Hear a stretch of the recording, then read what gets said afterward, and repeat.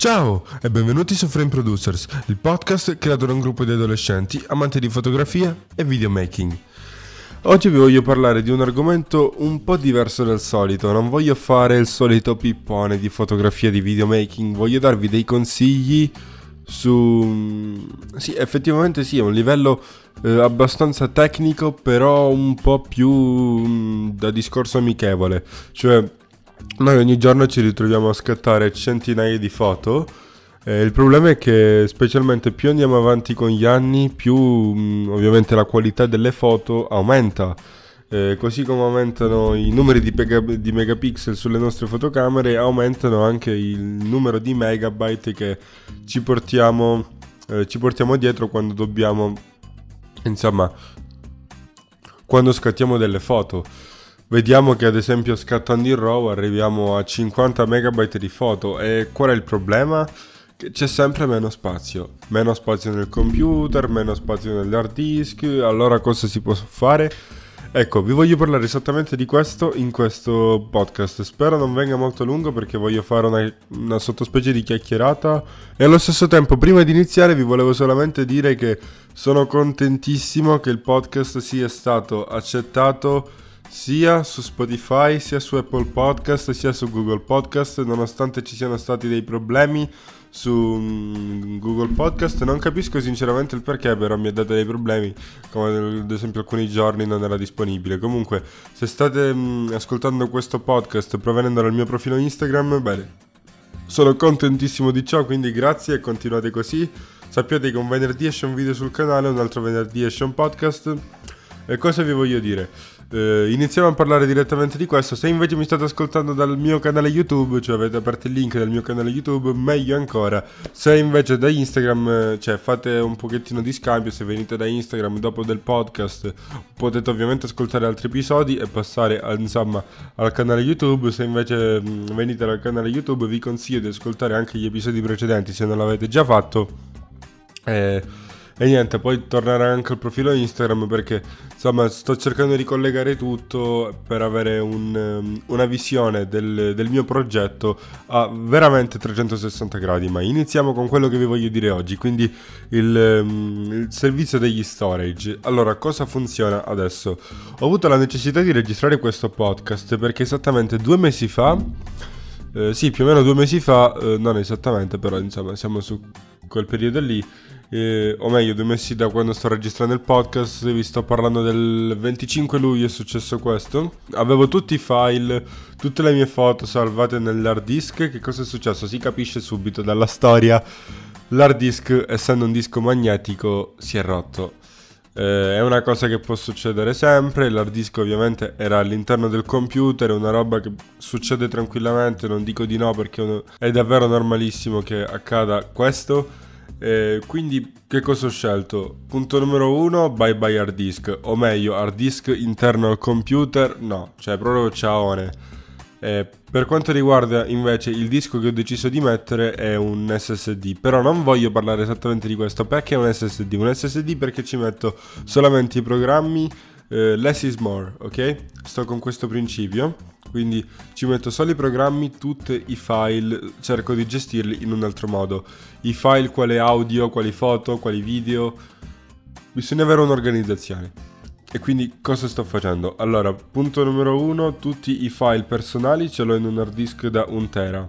File personali intendo proprio video personali, video magari che appunto che non posterò mai sul canale, video insomma un po' più particolari, oppure le canzoni, programmi tipo karaoke per fare DJ, insomma tutte queste robe qua me le tengo in un disco privato di 1 tera. Invece ho comprato un altro hard disk da 2 tera e l'ho diviso diciamo in 2. Non proprio fisicamente, però questa è la mia concezione di spazio. 500 giga li voglio dedicare alle foto, ma credo prenderanno il massimo, credo 250 giga, forse anche di meno. Tutto il resto lo voglio dedicare ai video. Video intendo canale YouTube, quindi al canale YouTube sono collegate tutte le animazioni, i video registrati, i video editati. Al canale YouTube è collegato anche magari le grafiche che ho preparato per Instagram, i podcast. Sì, sono sempre nel settore video di YouTube perché voglio fare tutto in un mondo. Insomma, ho fatto proprio la cartella Naraka e lì c'è tutte le suddivisioni: YouTube, podcast, Instagram, lower third, preset per Instagram, tutte queste robe così. L'organizzazione è fondamentale, però non vi voglio parlare dell'organizzazione, anche se vi consiglio assolutamente sempre di organizzare in questo modo. Quindi all'interno del mio computer che cosa ho messo? Ho messo un SSD, ho lasciato quasi tutto libero, o meglio, cerco di lasciare almeno 100 giga liberi. È difficile, con un SSD da 240 giga, con il sistema operativo e tutti i programmi per video editing e foto editing installate, capisco che è veramente difficile lasciare spazio libero, perché viene automatico proprio salvare nel computer. L'hard disk non glielo colleghi subito, l'hard disk esterno, e quindi viene automatico lasciare le robe nel computer lì a marcire, anche se in realtà non marciranno mai. Però una cosa che bisogna fare è sempre la pulizia. Però in tutto questo vi siete ricordati che le foto erano dentro il mio hard disk? Più o meno vuol dire che molte foto, per mia fortuna, erano in un drive. Che drive? Google Foto. Finalmente siamo arrivati all'argomento principale del podcast: cloud computing. Mi ha salvato la vita Google Foto. Perché? Perché sono riuscito ad organizzarlo in album. C'avevo l'album proprio che si chiamava Ocire de Fossur, il mio vecchio nome su Instagram, e c'avevo tutte le foto editate e già pronte per pubblicarle su Instagram. Poi che cosa è successo? Ma niente, sempre la stessa cosa. Avevo tutto lì salvato, tutte le mie foto private, e tengo più o meno 5 giga disponibili. Ora, come funziona Google Foto? Perché è questo l'argomento principale del podcast. Google Foto, sapete benissimo che è un servizio di cloud computing. Come funziona esattamente? È disponibile versione sia per computer sia per telefono, quindi potete avere una sincronizzazione di tutto, delle foto del computer e delle foto del telefono. Ma quello che vi consiglio è ogni fine settimana andate sull'applicazione ed eliminate tutte le foto che considerate inutili. So che è difficile, però vi servirà. Come funziona quindi? Avete 15 GB gratuiti nella versione gratuita. In tutto il podcast parlerò solamente di programmi a versione gratuita. Non voglio andare sulla versione a pagamento, perché mi rendo conto che per noi adolescenti è preferibile utilizzare le versioni gratuite, quindi continuiamo su queste versioni qua, non utilizziamo altro. Abbiamo 15 GB gratuiti che si dividono appunto tra Google Foto e Google Drive, fare un po' di differenza. Io dedico 5 giga più o meno. Cerco di dedicare il minimo possibile a Google Foto, però me ne rendo conto che insomma i file ci sono, e quindi tutte le foto che carico su Instagram prima, quando le esporto dal computer, le carico dal computer su Google Foto nella cartella nell'album, insomma, della città in cui sono stato, e metto tutte le foto della città in quel posto, in quell'album. Ed è comodo perché poi dal telefono posso andare tranquillamente su Google Foto, vedere l'album e lo carico su Instagram, via, tranquillissimo. E per quanto riguarda Google Drive invece, che cos'è Google Drive? Io lo utilizzo di più invece proprio per i video che faccio uscire sul canale, se me li devo salvare su Google Drive, ma in realtà me li salvo sempre nell'hard disk. Google Drive in realtà lo uso di più per la scuola, però è una roba estremamente personale questo. Quello che vi consiglio io è, se avete tanti file, non metteteli su Google Drive perché sono 15 GB e finiscono subito. Dedicatelo a Google Foto e documenti più semplici quali Word, PowerPoint, Excel, queste robe qua, e anche alcuni file audio. Però io vi consiglio principalmente alle foto. Esistono tantissimi altri tipi di cloud computing. Abbiamo Amazon Photo e Amazon Drive, che ovviamente sono insieme. Come funziona? Sempre la versione relativamente free. La versione totalmente free avete 1 giga e basta, cioè nient'altro, 1 giga. È inutile Amazon, mi dispiace dirlo, però l'hai fatto proprio apposta per chiamarti clienti che in realtà sono tantissimi. I clienti Prime, quali me, quindi 35 euro l'anno, però stiamo parlando di un servizio universale quello di Amazon. Abbiamo consegne, abbiamo Prime Video, Amazon Photo, Amazon Drive, c'è davvero di tutto, quindi se non l'avete ancora fatto, quello che vi posso consigliare io è di andare nel link che trovate in tutte le descrizioni dei miei video e cliccare per farvi Amazon Prime Video. In realtà si parla proprio di Amazon Prime, comunque il primo mese è gratuito e dopo pagherete 35 euro l'anno, quindi è una somma davvero quasi minima e si può fare tranquillamente questo abbonamento. Però non mi è piaciuto come viene gestito Amazon Photo e Amazon Drive. Perché dico questo? Per il semplice fatto che non è come Google Photo che si può fare una suddivisione in album o in cartelle. No, cioè io carico i file da una cartella che mi sono creata apposta proprio per metterla su Amazon Drive e tutti i file vengono buttati lì come se fosse una discarica. Cioè poi devo andare io a scrollare nelle pagine e scegliere quale file voglio. Non mi piace questo. Se voi siete un pochettino più confusionari o vi trovate bene in questo modo, potete farlo tranquillamente. Sappiate che per le foto, se siete Prime, avete spazio illimitato, il che è davvero magnifico. È un qualcosa di ottimo avere spazio illimitato per le vostre foto. Però in ogni servizio di cloud computing vi ricordo che stiamo parlando di foto in formato JPEG o PNG.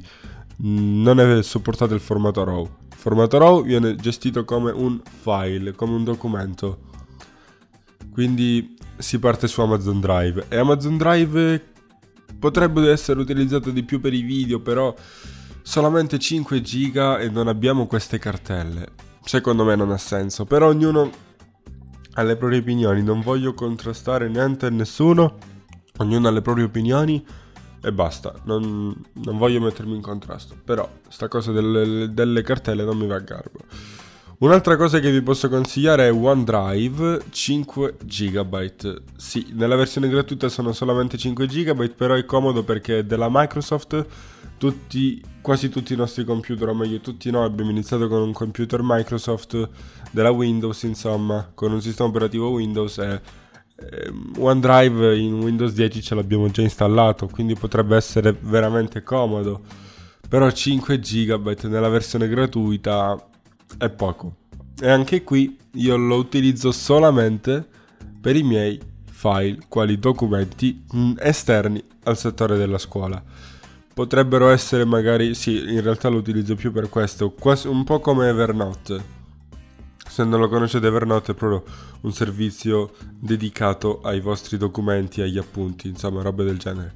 Però, cosa c'è da dire su questi cloud computing che abbiamo parlato fino ad adesso è che tra tutti questi è disponibile la sincronizzazione tra vari dispositivi, quindi se tu carichi da computer, se vai all'applicazione da telefono ti ritrovi tutti i file che hai appena caricato sul computer, o se hai la sincronizzazione attivata dei file sul tuo computer e dei file sul tuo telefono, tutto quello che hai nella galleria del tuo computer e nella galleria del tuo telefono li ritroverai anche su questi drive. Ora, quello che vi consiglio è quello che faccio io: Google Photo, attivo la sincronizzazione e dopo ogni weekend vado lì ed elimino tutto quello che non mi serve, tutte le foto di WhatsApp, insomma tutti quei file totalmente inutili che sappiamo tutti che sì, ci fanno ridere, però poi abbiamo qualcosa di produttivo? No.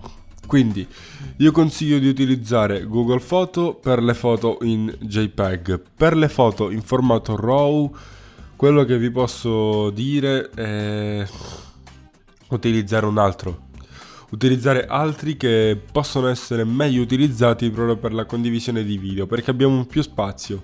Sto parlando di Mega ci consente di avere 50 GB gratuiti ad account gratis. Quindi se noi adesso creiamo un account con la nostra email, Mega ci dà a disposizione 50 GB gratis. Sono server che si trovano in Nuova Zelanda, quindi nessuno gli va a fare attacchi, tutto tranquillo. 50 GB, rendetevi conto che è ottimo. Anche su questa applicazione ovviamente è possibile la sincronizzazione tra computer e telefono, è sempre possibile tra tutti questi di cui parleremo nel podcast, quindi state tranquilli. Potete attivare questa sincronizzazione, avere tutti i file, però quello che faccio io in realtà qui su Mega mi carico tutti i video che sono pronti per essere esportati sul canale, in modo tale da magari ci potrebbe essere un problema con YouTube, oppure sono costretto per qualche strano motivo a togliere i video dal mio canale. Bene, sto tranquillo perché li ho messi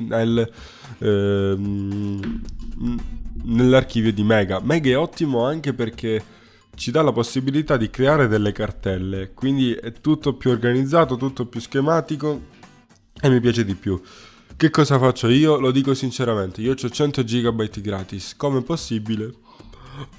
Fatevi due calcoli, un account è gratis, mi sono fatto 2 account gratis, me ne posso fare 40 account gratis, sarà sempre la stessa storia.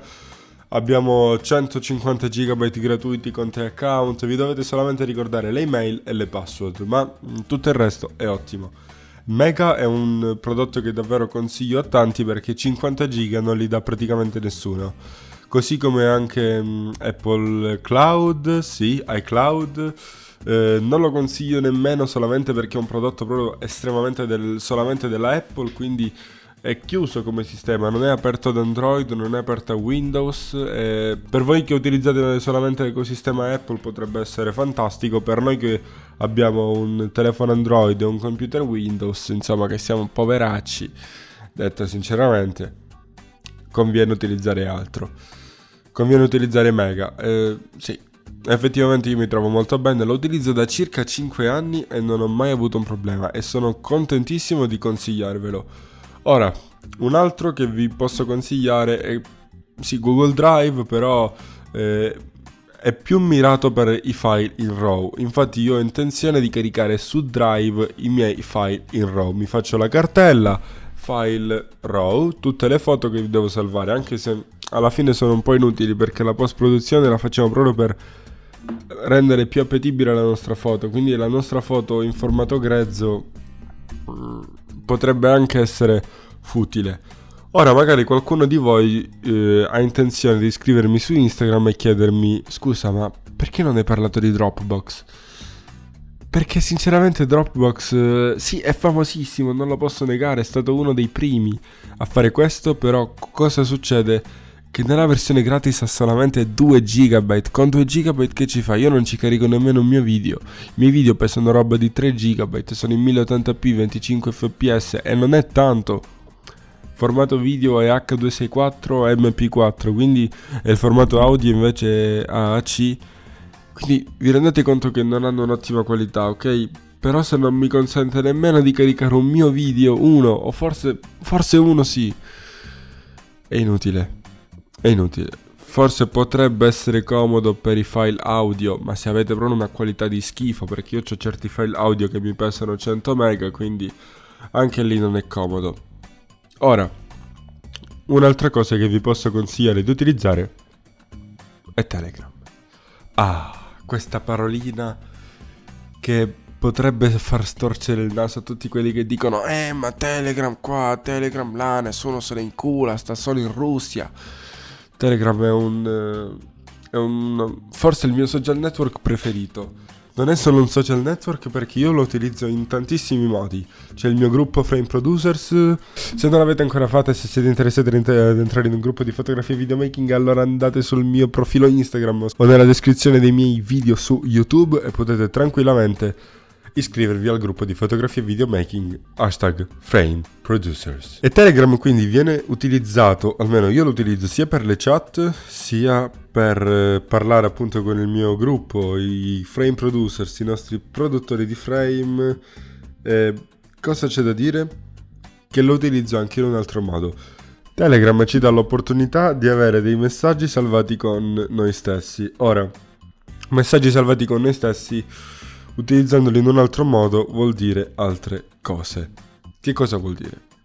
Vuol dire che Telegram lo possiamo avere anche l'applicazione desktop da computer, quindi le nostre foto le possiamo mandare da computer ai nostri messaggi salvati e ce li ritroveremo da telefono.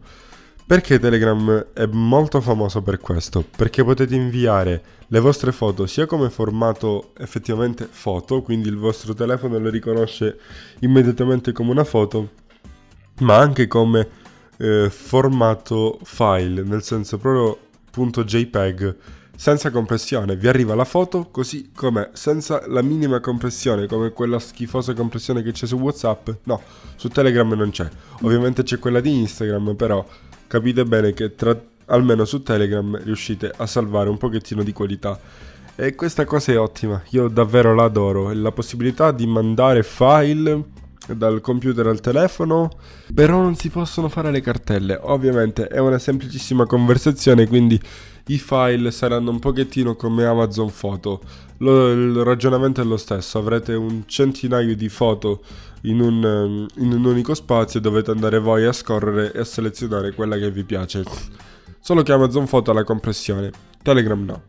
Unica differenza, e non lo usate solamente per mandarvi, cioè è ottimo non solo per mandarvi messaggi dal computer al vostro telefono, ma è ottimo per mandare qualsiasi cosa, magari dei link, che in realtà poi vi parlerò di alcuni browser che permettono anche la condivisione di media tra computer e telefono, però ve ne parlerò sul canale YouTube, quindi andatemi a seguire se siete interessati.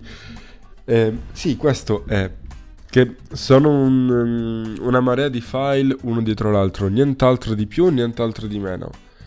Quindi Telegram non solo per foto, sì, si possono mandare anche i video, sì, spazio illimitato perché ovviamente andiamo ad occupare i server di Telegram. Sì, possiamo mandare messaggi tra noi stessi, tipo se vi dovete salvare un URL,